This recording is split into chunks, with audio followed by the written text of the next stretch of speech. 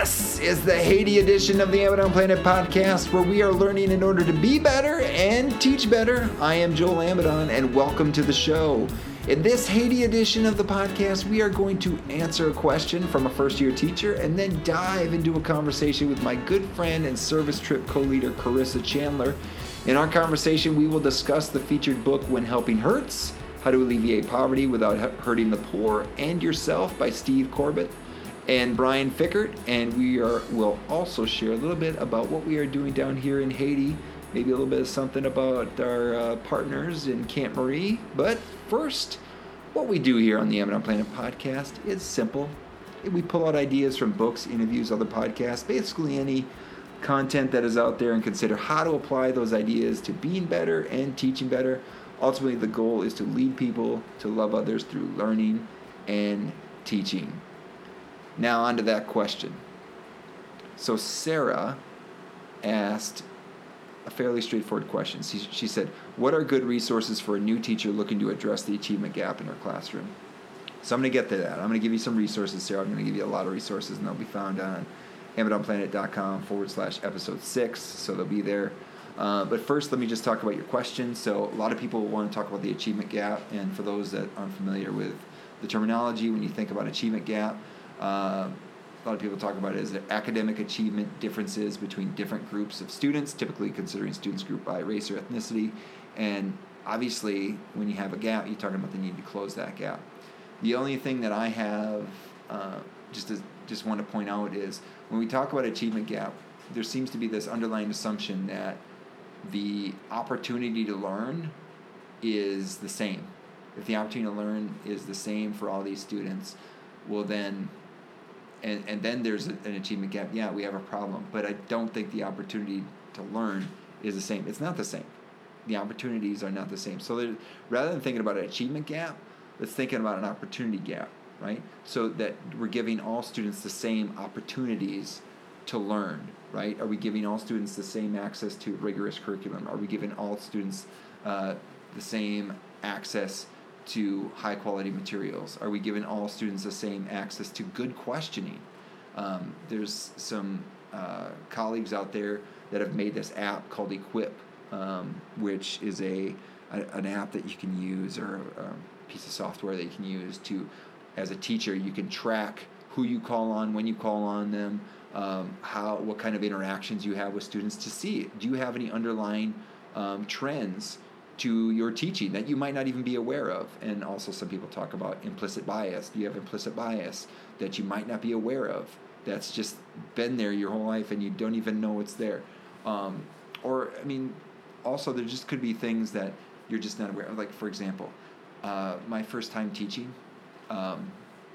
if you sat, like when I was writing on the board, I'm writing with my right hand on the board, and when I turned to the class, I'd always turn to the left, right? So my left hand, you picture it in your mind, I'm writing on the board, the chalkboard with my right, I've got my left hand out, and I'm going to point at someone to ask to talk to.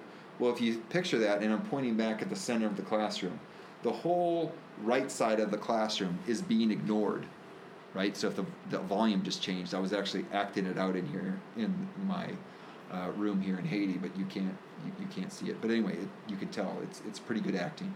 But behind me, my blind side, if you will, I wasn't calling on those students. And so when I was first observed, my supervisor said, you're missing all these students you never call on them. Like, you call on people on that side of the room. And it was just something that I had to train myself. Like, if I'm going to be right at the board and be writing up the responses, I need to be cognizant to call on both sides of the room, right, if there's responses. Or, as I got better at teaching, I thought, you know what, I'm not going to spend too much time in front at the board. There's too much dictated by me. How about I have them work in small groups, right? So then I can have more interactions while they're working on activities. Anyway, we'll keep going from there. So anyway, Sarah, what we want to say is, this question is, are students being given the same opportunities to learn? Are they being given the same opportunities to learn? And so my biggest recommendation is to make sure that students are being given the same opportunities to learn.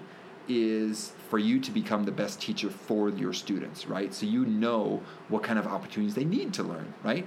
And so my biggest recommendation is to find resources that will help you build relationships with your students. Your relationships with your students and how well you know your students will help you figure out how to best develop their relationship with the content, right? And we call that teaching, right? Developing that relationship with the content. So something I came across a few years ago was this back-to-school survey that has a lot of research behind it. And I know some of you are rolling your eyes right now. Back-to-school surveys, that thing, that piece of paper that, got handed to me on the first day of school by every teacher. And I filled them all out through the same information. And I don't think those teachers ever looked at the 120 surveys that they got back. And to be honest, I did some of those when I was a first and second year teacher, and I didn't look at them until weeks later. And really, when I did look at them, it didn't help me all that much. All right, but this is a better survey. This is a better method. It's different. So just hold on for a second. Okay, so it's really easy to do and starts working immediately, right? And you're like, what kind of survey is this? It's different. I tell you, it's different. So it's more like a relationship catalyst. It's not a typical back-to-school survey. It's a relationship catalyst between the teacher and the student. It does involve some technology, right? It does involve a platform, so that your students will need access to some sort of internet-connected device. So here's how it works. The teacher creates this free account, and I'll have links in, it's a blog post that I wrote a few years ago, and I'll have links in the show notes, amazonplanet.com/episode 6. But anyway, here's how it works. So the teacher creates a free account, enters the system, and takes this survey, right? I believe it's the same exact survey that the students take, right? That will then produce a unique link that you can then share with your students. The students will follow that link and take the same survey. The students will get instant feedback on how they are similar to their teacher. Imagine, you get instant feedback on how you are similar to your teacher. A student who doesn't know you from anyone, right? You're a stranger, and a lot of times you're a teacher, so you might be even thought to be a little weird and goofy. And I mean, I'm weird and goofy. Most teachers have a little bit of, weird side. We love what we do, and we're kind of passionate about it, but still, you might not think you have a lot in common with your students, or the students might not think they have a lot in common with you, but they are instantly given 5 things they have in common with you, and even prompts for, hey, you should talk about this. And the same thing then also goes for the teacher, but again, the teacher might not have time to look at the 100 or so responses that they get, but the students do, right? The students have already started creating this conduit of information. They're starting to build a relationship. Oh, Amidon plays an instrument. Oh, Amidon likes music and pop culture. Oh, Amidon likes to do sports. So they start to identify these things that have similarities to them, right? And then they start to see, oh, I can identify a little bit with my teacher. And that in and of itself, there's research behind it showing that little bit of a relationship can lead to academic outcomes, right? And so it's really nice. It's super easy to use. And there's, again, a lot of research out there. And there's actually a podcast, too, related to this content, related to that survey as well. Again, it's all in a post that I wrote a few years ago, 2 years ago. But I did check the links. It's all good. And, again, you can find it at amazonplanet.com/episode 6. Okay, so... And also, just there's a lot of research out there that says if students have a relationship with an adult, a lot of good things happen. So maybe this could be the catalyst that you could be that adult that is a meaningful relationship for some of the students in your class. That's really good stuff. I'm also going to put in a link into some book recommendations as well. Chris Emdin has a good book that came out a few years ago. Also, having students work together is another way to build up relationships, because if they might not have a great relationship with you, but they might have a great relationship with another student who you do have a relationship with, and that can be an indirect conduit. That's what bothers me when people say, hey, they're friends, you got to take them apart. That might be a good asset. To have friends and automatically, because 2 people are friends, they can't sit by each other because they talk. That could be one of the best assets that they have, that they can talk to each other. You just got to get them to talk about math, right? And yeah, they might talk about other things, but if they're talking about math, they're winning, okay? All right, sorry, there's a little rant there. So yeah, Chris Emdin has a good book. There's also some stuff on complex instruction that I like to put in there that you might want to play around with. And also, you know what? There's a great book by Maggie Lampert called Teaching with Problems and the Problems of Teaching. And I love that book for first-year teachers because Maggie Lampert is like an expert teacher, an expert teacher, and a professor too. She was at Michigan State, and then she was at Michigan. I don't know where she is now. She's just great. Love this book. But anyway, she goes into great detail in that book about how she sets up her classroom and all the thinking, the why behind it. It's just a great book to get inside the head of a teacher. And for those of you not in education but are just interested in education, it's a great book to read because you see how much thought needs to go into what problems to use, how student responses need to be sequenced in order to get better at it. Which student should I call on to boost up their confidence or to help them identify some of their mistakes and to let them know that their mistakes are a good thing to have, right? We should do our math in pen, not in pencil, so that we honor our mistakes because mistakes are how we learn. All right, anyway, there'll be some other resources, other books that I can't think of on the top of my head, but they'll be posted in the show notes. So thanks for the questions, Sarah.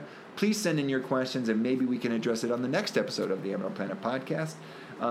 But you might be asking, hey, how do I send in a question, Joel? Hey, that's a good question. The best way to submit a question is to get on my email list and reply to one of my emails. To get on the email list, simply navigate to AmazonPlanet.com and hit the red subscribe button. It's right under the initial banner.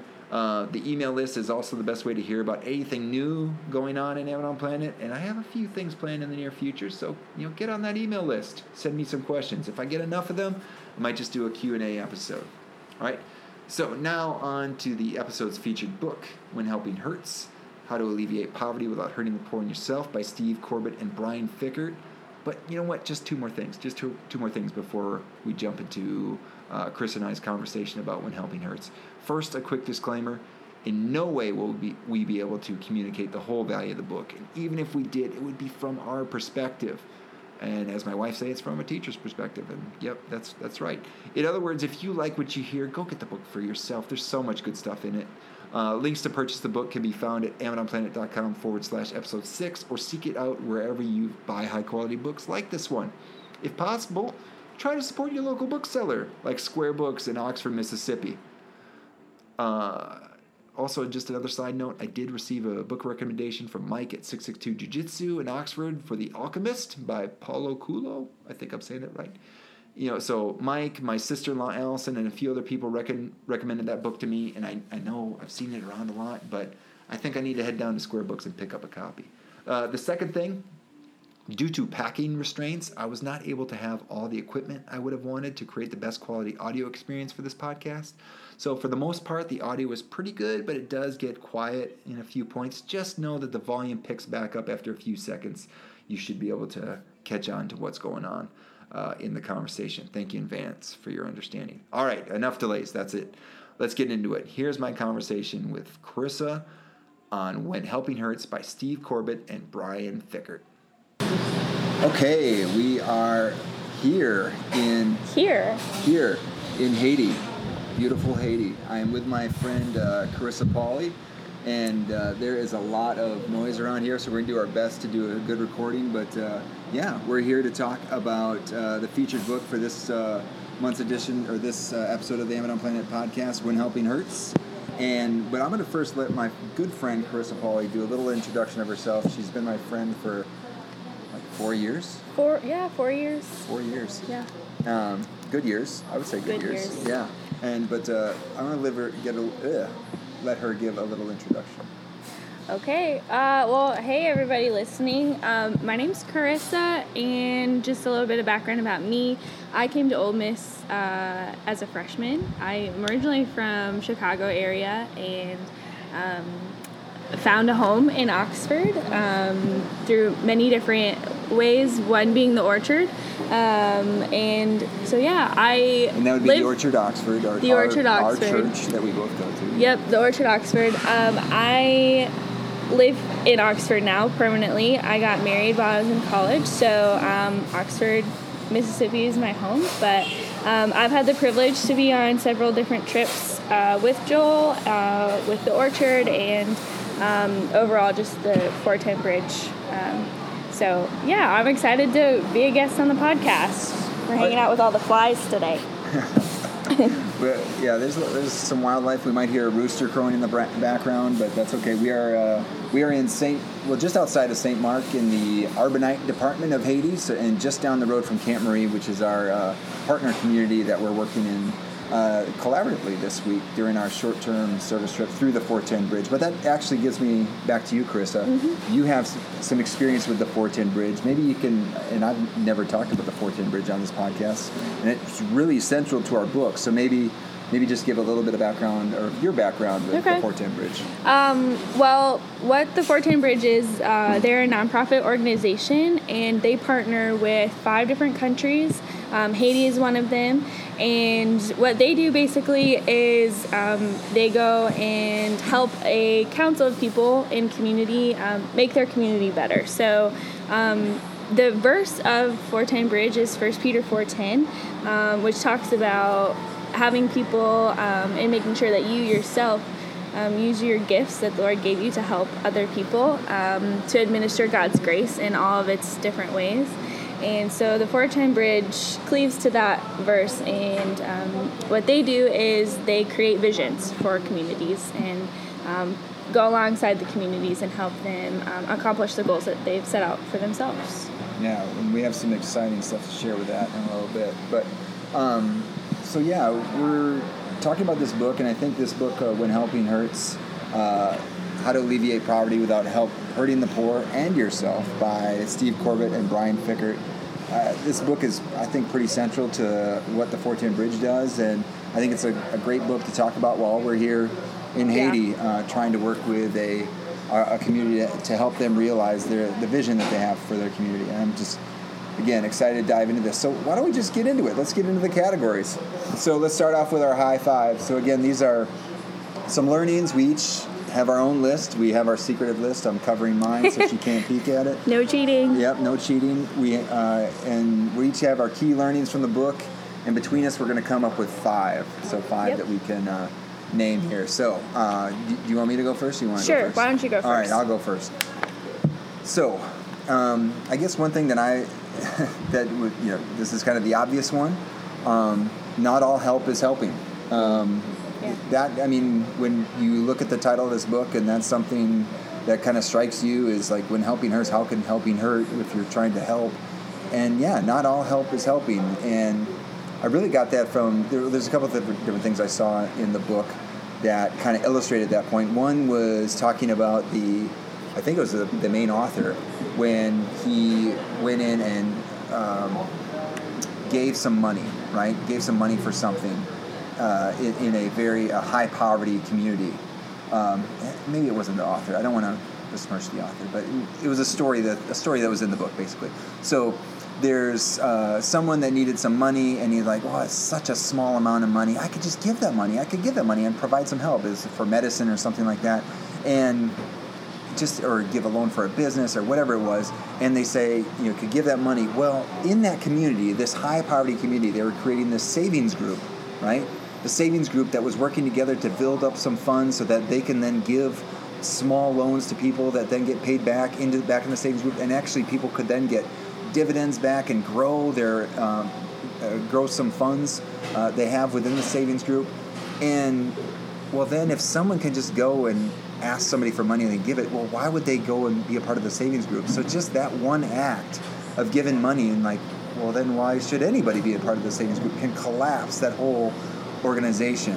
And so just even this thing, it's just a small thing. No, it's not. It's a big thing. So that's, thinking about how help can not only be not helping, not all help is helping. I mean, it could definitely be a hurt to a community and the progress that they're trying to make within it. Yeah, definitely. I think sometimes we like to look at a problem and think, what would maybe I want somebody to do for me, or what's maybe the easiest, quickest thing that I can do. And that's not always the best thing, especially when it comes to money. Yeah, especially when it comes to money. Yeah. I mean, another one with that, they had a parable of the dancing elephant. Yeah. Yep. There's some traffic going by too here. We're in we're trying to make sure you know where we're at. We're in a very live location. No mistakes. Yeah, so there's a parable of the dancing elephant about, the mouse and the elephant wanting to throw a party, and, the elephant's dancing, and then he's like, well, where's the mouse? We're enjoying this party together. It finds out the mouse is being trampled. And it's because, well, we're both trying to do something, but the elephant is so exuberant and just trying to do so much that it tramples everyone else around. And so kind of like this idea of sometimes help can be that dancing elephant in the room. Yeah. Yeah. How about you? So not all help is helping. That was one. Okay, so one of mine was that the goal is to help, and the goal is not to accomplish. So I think that this goes along with your point that we want to go help. Like, there's absolutely nothing wrong with going to a different country or to a different city or even your own city, and saying, like, we want to help. What can we do to help? But I think sometimes, and I think this is really an American thing, is we love our lists, we love our time schedules, we love our checking tasks off the list, and that's really not always the goal with helping a community, especially a community that has so many different problems and so many layers of hurt going on in their own community, that the goal is not to just go and say, okay, you need this done, check, you need this done, check. Like, we're missing a whole layer of issues when we become so task oriented when we go and help. It actually drew me back to a point that I wanted to make before, but it ties in perfectly with what you said, is like, when thinking about, because I'm trying to think about teaching also with this content, is, if the goal is to help and not to accomplish, versus, sometimes we have this carrot of, we have to get the right score on the achievement test, you need to, get the, so much proficient and advanced level for your school, and that if we're trying to offer some help that way, we might turn into test-taking strategies and, just helping them memorize things versus actually having students learn the content. So to helping them learn, because helping them learn is going to be helping them throughout the rest of their life, versus just helping them accomplish just getting to accomplish some sort of score on a test is, it might be helping the school, but is that really helping the students? And that's right. Really the point. That's good. That's good. I like that. Similar but different. Very good. Number 2 that I had, and this will be our third learning, is it's not about stuff or material goods. So this idea of helping and trying to, especially in this book, is really talking about poverty.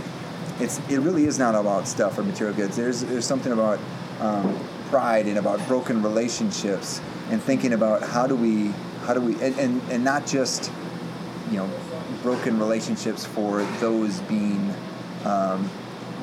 helped or those offering help.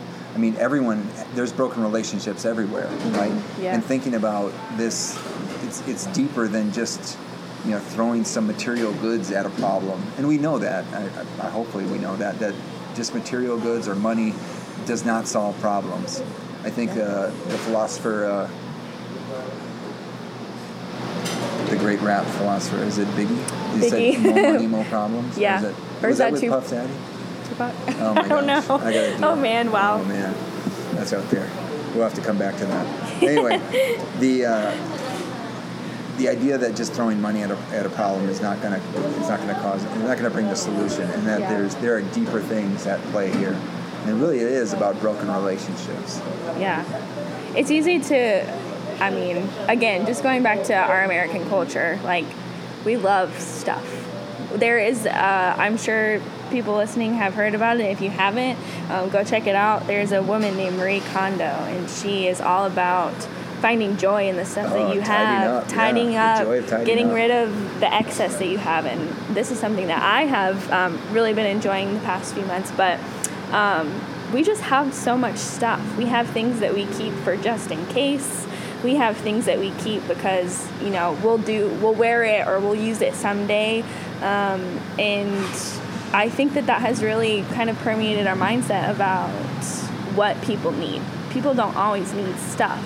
And there are so many different types of like, if you just want to say poor, there are so many different types of being poor. Like, you might maybe be poor in material things, but you could also be poor in relationships. So we're big into relationships. We talk about building relationships all the time. You could be poor in emotional stability, or you could be poor in spirit, in relationship with the Lord even. So I think going to a community or wherever you're going to help, if you attack the problem and say, okay, we're going to give them what we think they need, and what we think they need is some sort of stuff, we might actually go into it making them feel more poor because we're giving them all this stuff, but it's not actually giving them what they need. So, we don't ask enough questions, I think. Right. Oh, my goodness. Yeah. Totally. And that's a big thing here, is that, it's sometimes it's easier to write a check, right? And think, I'm doing the thing, I'm helping out. But maybe the best thing is to build a relationship with the person or the organization or whatnot that you're trying to help. And because that relationship could be so valuable, not only just from a helping make the world a better place, but just the joy between two people having a great relationship, right? Yeah. Or an organization and someone, that there could be some joy there that happens through the building of that relationship, that, material goods might just interfere with that relationship. Yeah, definitely. It clouds relationships. It clouds our relationships even, like, it's so easy to fight about things and stuff, and where should we spend our money? What trip should we go on? I want to buy this size TV and you want to buy the pool. What do we do now? Like, exactly. It's very clouding, for sure. Excellent. Awesome. How about you? You got another one? Well, continuing on with the relationships, I think a huge thing that was notable from the book was that there are 4 foundational relationships that every person needs. The first being a relationship with God, the second being a relationship with yourself, and that's a whole nother talk for a whole nother day, really, but a relationship with other people, and then also a relationship with all of creation, the rest of creation. And there are a lot of ways to talk about this, but going back to what we're poor in, or what X, Y, and Z, who's poor in what, the first foundational thing that we need to, I think, look at and ask questions about is, how are the relationships with God? Like, we can't go into a situation or a mission trip and rightfully think, our relationship with God isn't the best. I'm not, doing my daily devotions. I'm not going to church, but I'm going to go on this mission trip and everything's going to be fine. Like, there is definitely a barrier between you and experiencing a relationship with the Lord there. So how much more is there a barrier between someone experiencing a relationship with the Lord and that affecting their day-to-day life? It just doesn't make sense, and it shouldn't make sense, because it's our foundation, right? A relationship with the Lord. And a relationship with ourselves, again, like I said, I feel like that's a whole nother conversation for a whole nother day, really. Coming from a psychology major, graduate, there are so many things we could talk about having a relationship with ourselves, but being in tune with what we need and knowing what we need and having the ability to express that, I think we can help people build a relationship with themselves by asking them questions. Like, I keep going back to that, asking questions, and having a relationship with other people.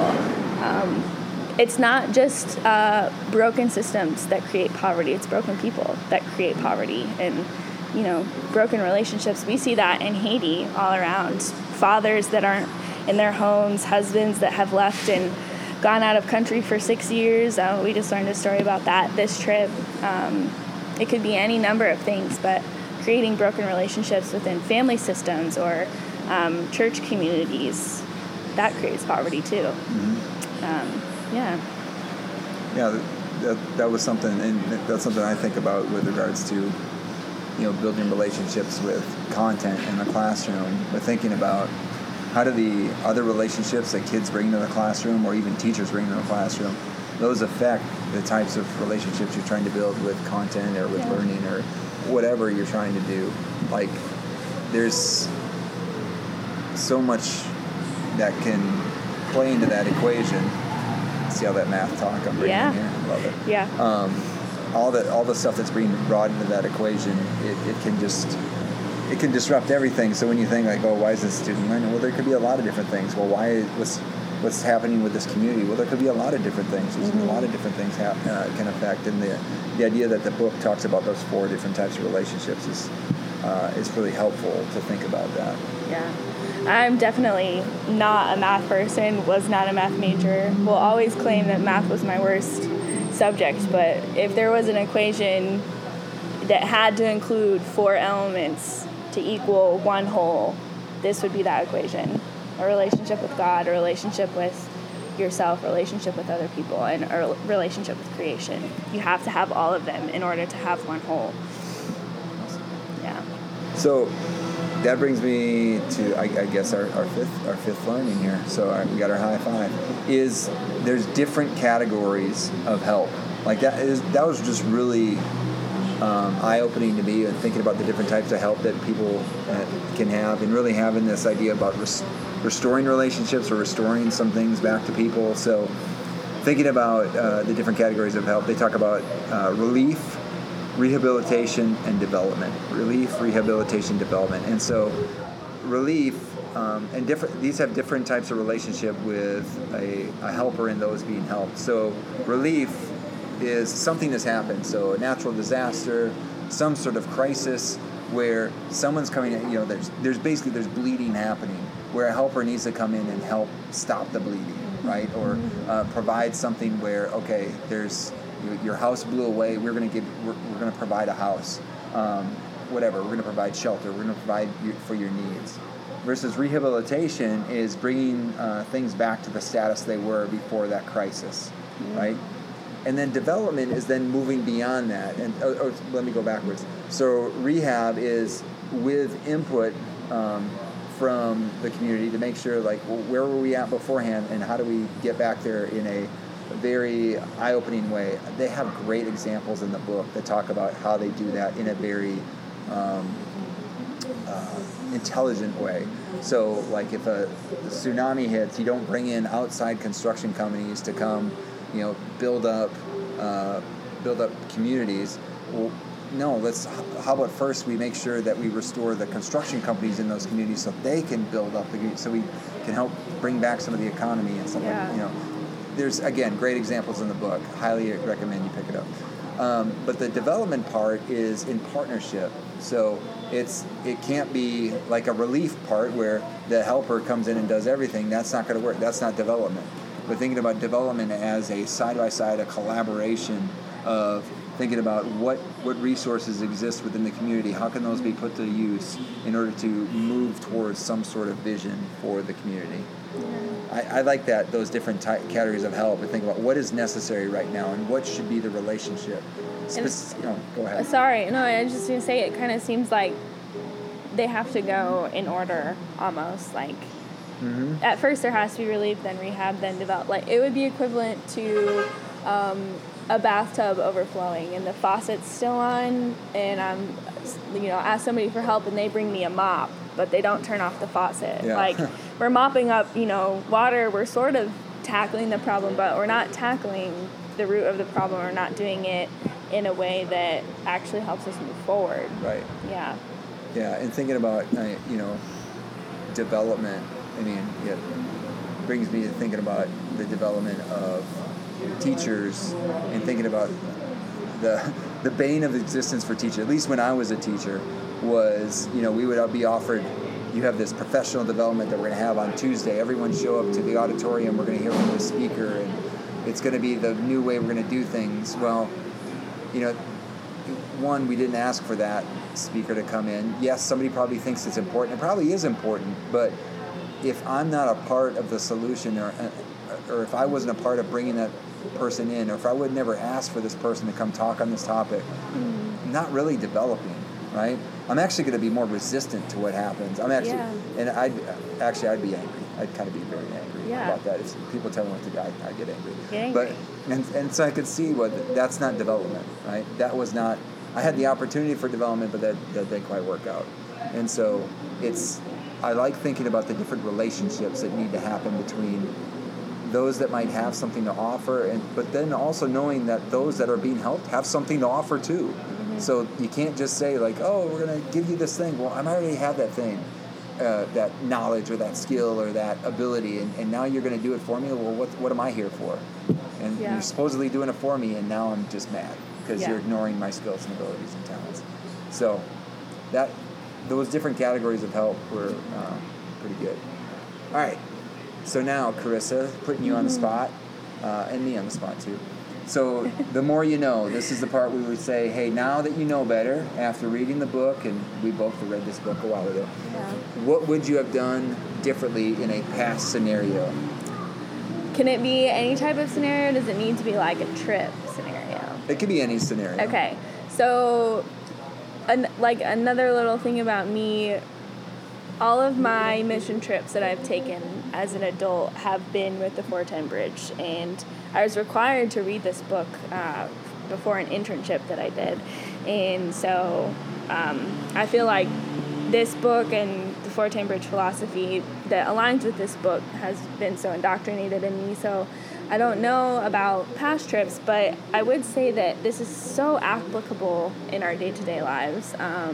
Things that we do, like community groups, and so that's going to be my looking back is community groups and how I approached the members of my group as a leader. And I think, first of all, being a leader of anything is a growing experience, especially when you're leading yourself and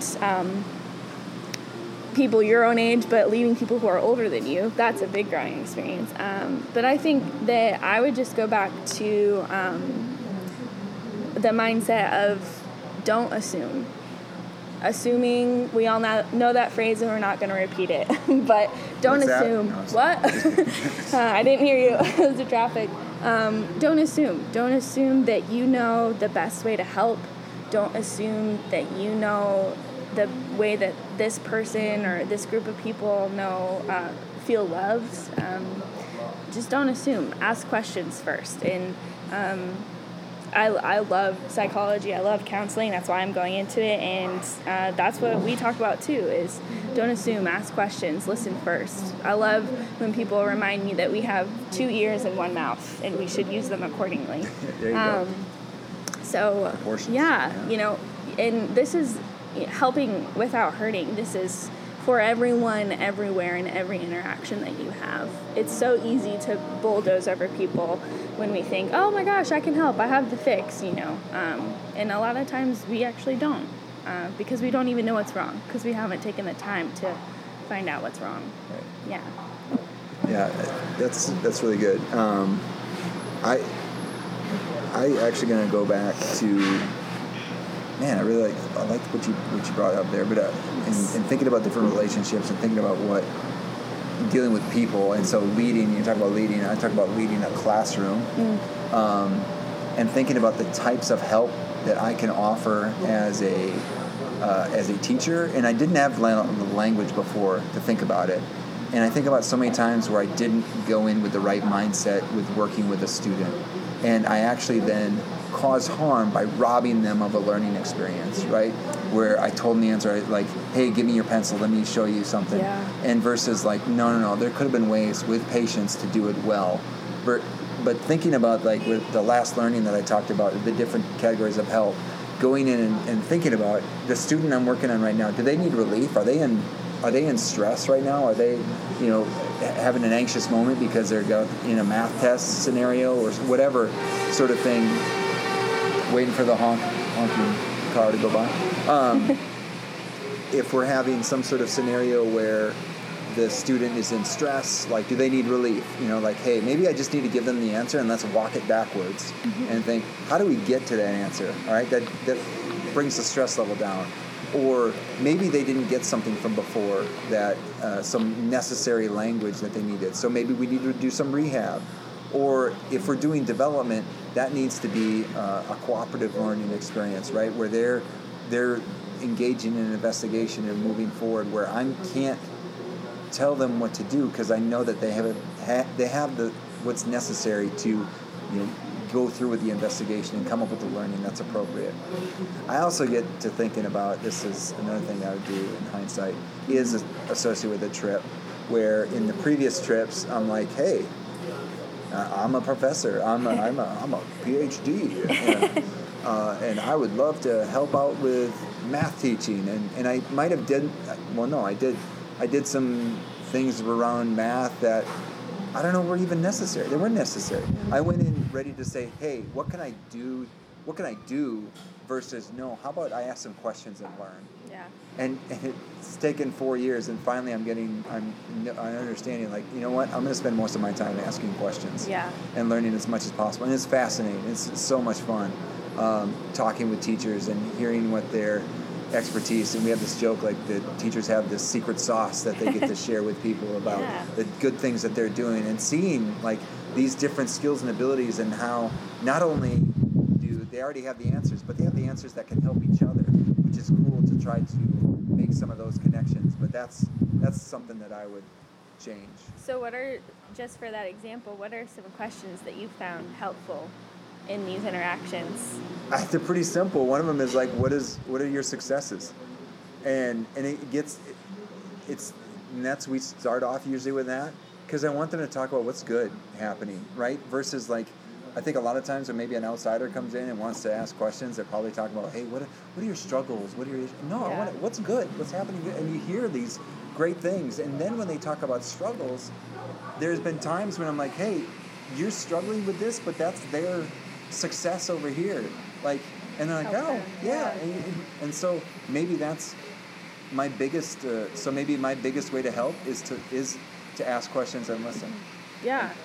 And you're there as, encouragement, really. Oh, we talk about all the time that, the white savior complex and coming in and just doing and fixing everything, but there's a danger to making another human feel inferior because you don't want to point out things that they're doing right, or you assume that they're not doing anything right. So I love that question about what are your successes. Like, I bet that immediately puts a smile on their face, one, and it brightens their day too, because they're like, oh yeah, like, that is good, like I am doing that well. And to be able to, build that, and you're building relationships too in those interactions, because you're like, oh, that person has that down and they need help with that, so why don't y'all get together? And, we don't even need to do any fixing. Right. We're just there to encourage. Yeah, that was a cool thing today, is we had a principal from a school that we'd visited before, and he recognized me, and so botanist, and we had a hug. And the thing that I,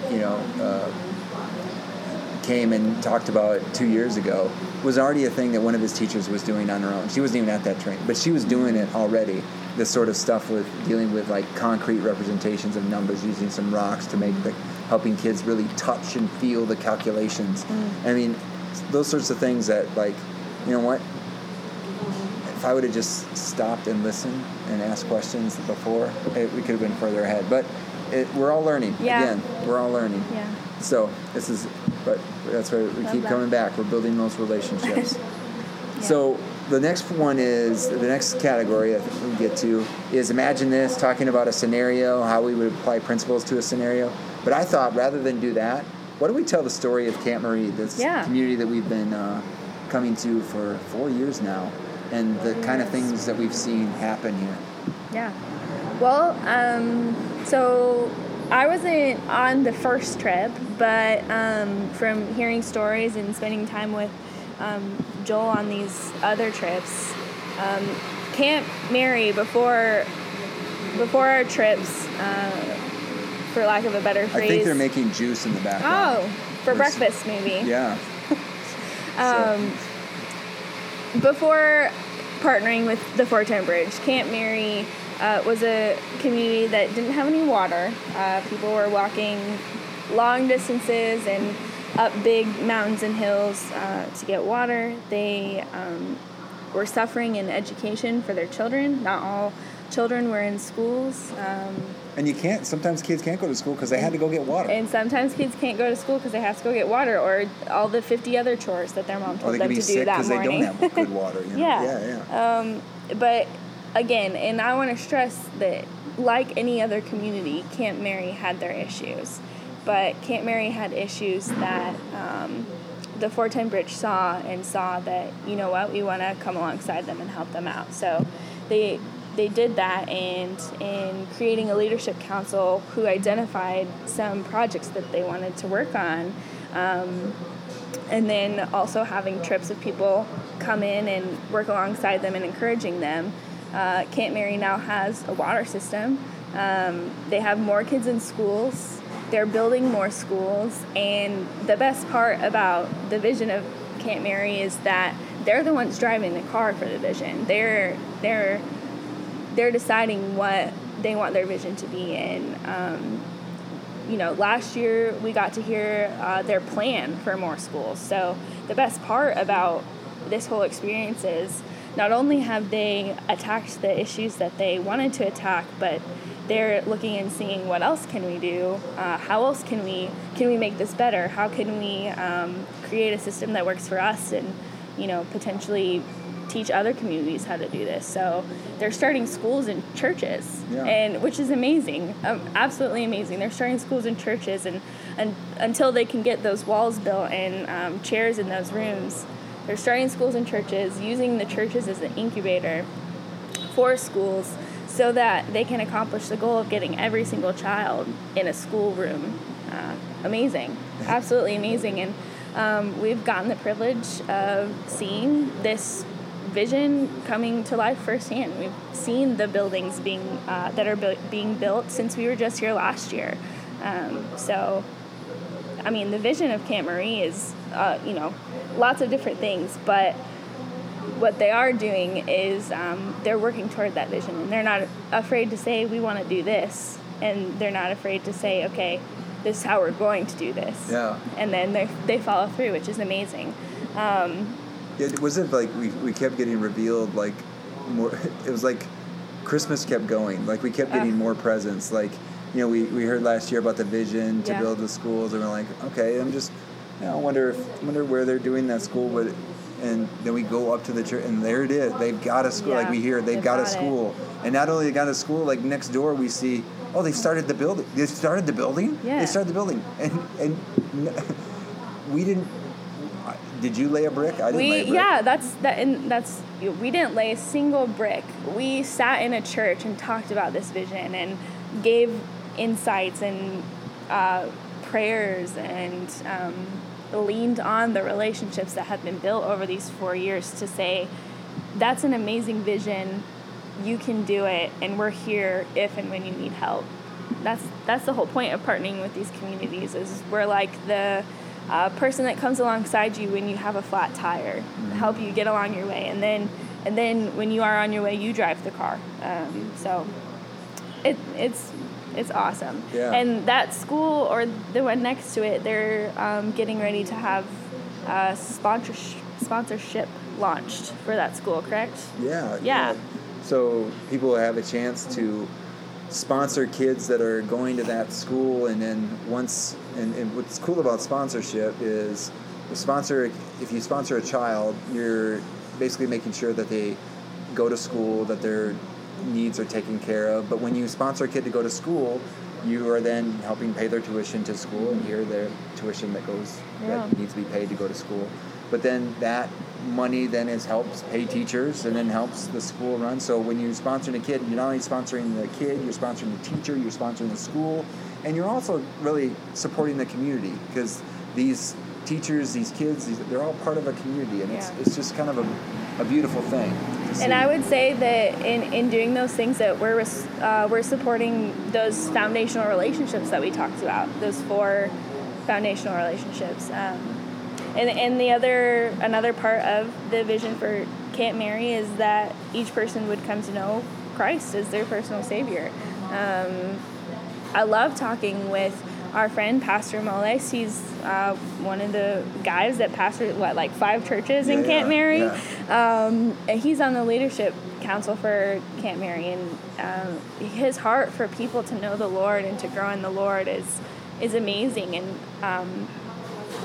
I love how he recognizes that these people need the Lord. Like they need that relationship in order to make their community, make their family better. Right. And on these trips, we've gotten to see people come to Christ, and we've gotten to see even relationships, I would say, being restored within families because people are almost going on the same page. Yeah. So there's a lot of parts of the vision, but yeah, and really thinking about it, I mean, if anyone gets the content of this book, it seemed like Pastor Moles is getting, I mean, no one's perfect, but I mean, looking at Pastor Moles, he's thinking about, their relationship with God. He is thinking about their relationship with each other. Can we get, he's gathering groups together in order to establish this school and build up the building. Those happen through relationships with others. And building up pastors to pastor the churches that they're building. Yeah. Exactly. And then even thinking about the future, not even just wanting a school that they can graduate and then, you're off, but no, wanting he wants to put a vocational school in the back of in this new building that they're building, in order so that when you're done with school, that we can make sure that you have an opportunity to develop into a trade or some other, something that you can then pour back in the community. And really thinking about the overall development of the community. It's pretty amazing. And I think it's important to talk about the Leadership Council, these individuals that have come together, and their character and their personalities, but most of all their concern for their community and their desire to see it do better. Like, that's what we should talk about when we're talking about when helping without hurting, because they already have people in their community that want the best for their community. We don't have to go in and take their place. Oh, yeah. I don't think we could take the place of Waldeck. We couldn't. No way. Man. Madame Leon, we could never take the place of Madame Leon. Yeah. If you ever want a good fried plantain, you might want to make your way down to Camp Mary, Haiti, for that. Yeah, we get to go to dinner at their house tomorrow, so I'm excited about that. Anything else with regards to telling us? I think we did a pretty good job telling the story. Yeah, I think we touched on Yeah. And also, you can go to I'll put a link in the show notes at AmazonPlanet.com/episode 6. You can see a link to 410 Bridges' story about Camp Marie. I think there's a video on there you can check out. And all the people we just mentioned, Leon, Madame Leon, Waldeck, I think Joel, there's all of them are there that if you want, and Pastor Moles is there as well. I think Madame Moles too. Yeah. So anyway, the final category, Carissa, is Some for 7. For 7. So you know Jackson. Yes. He's 7 years old. I love Jackson. Oh, Jackson. We have some good times babysitting. Yeah.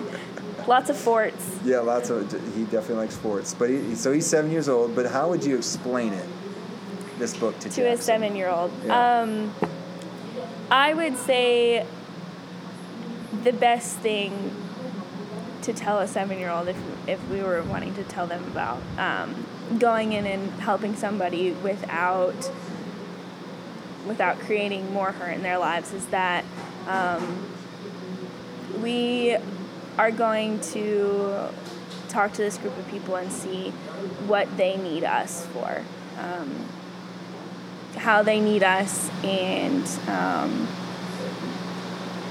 how we can best solve a problem rather than adding more problems to their lives, right? Like, I think it also depends on maybe the kid. Like, what are they into? What do they like? Like, if they're into Barbies, you're not going to say, we're going to go and buy new Barbie clothes for your Barbie, but we're not going to wash the Barbie clothes that your Barbie already has. There are a lot of ways, but I think maybe just, for a 7-year-old, the most important thing to say is we're going to go and listen and see how they need us to help them. Yeah. 7-year-olds they can follow your lead. And I think if you can't explain it to yourself, first of all, you can't explain it to a 7-year-old who's going to follow your lead.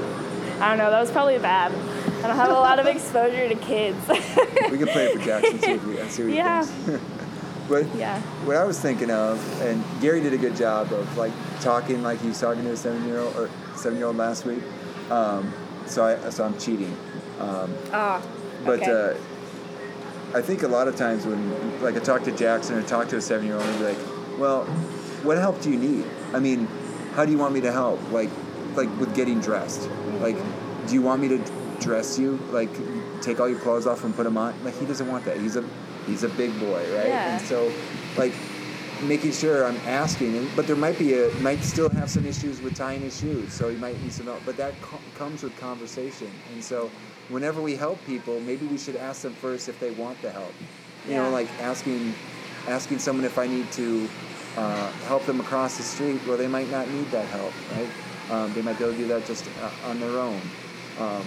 So those are some of the things that I was thinking about is kind of stressing that. That's good. Do they need the help? How do we ask? And when we're asking them questions, we're engaging in that relationship. We're making friends, making friends by asking if they need help. And I think that's really good. I mean, that reminds me of some of my inclusive education courses where I had a chance to interact with a guy who had difficulty. He used a wheelchair and he had difficulty using his arms, but we went out for a beer and he said, can you help me with put a straw in my beer for me? And I'm like, absolutely. Yeah, absolutely. And we had a great time. He told great stories, but just seeing how I could offer help in situations, and it just offered asking questions, being a friend, being there, being together. So I love that illustration, especially because that 7-year-old can remember, like, how do I feel when my mom or dad asks me if I need help, like, and them remembering that, like, them helping them discover that their emotions are valid and respected. It would be awesome to see a 7-year-old draw a parallel from their emotions to someone that they're trying to help. 7-year-olds might get this book better than most people now. Honestly, maybe. I think that you're probably right. Yeah. So, all right. Well, I want to say thank you, Carissa, for spending some time in the hot, in the noise, and the flies here. We were just trying to wave them off a little bit, but I appreciate the time, and thank you for sharing your expertise with the audience here. I enjoyed it. It's fun. All right. Bye. Bye. So thankful for Carissa not only joining me for this conversation, but also being a co-leader on these service trips to Haiti. She gets the mission and vision of the 410 Bridge and helps me do a better job acting in alignment with those principles, and I'm forever grateful to her. If you are interested in learning more about the 410 Bridge, I posted a link in the show notes, amazonplanet.com/episode 6. You're probably tired of hearing me say that, to their homepage. But also, I posted a link to the page where you can sponsor their child sponsorship page. As I said in the episode, when you sponsor a child, you are ensuring that they go to school, and in Haiti, that means school tuition is being paid, which means teachers are getting paid, and the school is being supported. And then also the community is being supported, right? So by sponsoring one child, you are also sponsoring a teacher and a school. That's a 3-for-1 deal. So check out the show notes for links to learn more about the 410 Bridge and sponsoring a child in one of the 410 Bridge's partner communities. Also, both of the authors, Steve Corbett and Brian Fickert, work at the Chalmers Center for Economic Development at Covenant College. At least that's what it says in the back of the book. It's published a while ago, and I think they're still there, which has a mission to help churches and ministries discover better ways to love the poor. They have a lot of free resources there, and also resources that are connected to the book. I've included a link to their website in the show notes as well. And finally, just in case you were wondering, it was the Notorious B.I.G. who performed More Money and More Problems. I had to look that up. I apologize. I knew I had it, but I doubted myself. I had to go with my gut on that one. I kind of pride myself on pulling those song titles or artists especially from my generation of music. So that is all for episode 6 of the Amadon Planet podcast. You can find show notes for the episode at, you guessed it, AmadonPlanet.com/episode 6. If you're looking for ways to support the podcast, please do any of the following. Subscribe to the podcast in iTunes, Spotify, Stitcher, or Google Play. You can share the podcast, review the podcast through your preferred podcast provider. All those things that you do are putting data into the algorithms and allowing the podcast to become more visible to more people. So if you're finding this helpful and you want more people to find it, do any of those things, and that'd be a great help to me. Thank you in advance for any time or attention you give to this request. And other ways to support the work on Amidon Planet is to like the Amidon Planet Facebook page. Try to do a decent job of putting some posts up there. You can see some pictures from our trip. You can also subscribe to the Amidon Planet email list, which I mentioned earlier, which you can find on the AmidonPlanet.com homepage. And again, there is where you can you get on the email list, you get one of my emails, you can respond directly, asking a question, a comment, whatever. It goes straight to my Amidon Planet email. So finally, if you just want to engage with me via social media, you can also find me on Instagram, Twitter, LinkedIn, Facebook, all at the handle at Amidon Planet. I'll be looking for questions to address in upcoming episodes, suggestions for books to review or people to interview. I'll also be looking for ideas to improve the podcast, but you can also do that in the reviews. So anyway, however I get it, I get it. That is about all I have. Thank you for taking the time to listen to episode 6, When Helping Hurts, of the Amidon Planet podcast. Special thanks to Carissa for the conversation, and special thanks to Matt Mifflin for the music in this episode. Finally, thank you to all of you out there who are seeking to be better, teach better, and be the good in the world by investing in the lives of others. This world is a better place because you have decided to use the gifts you've been given to serve others. Thank you for all that you do.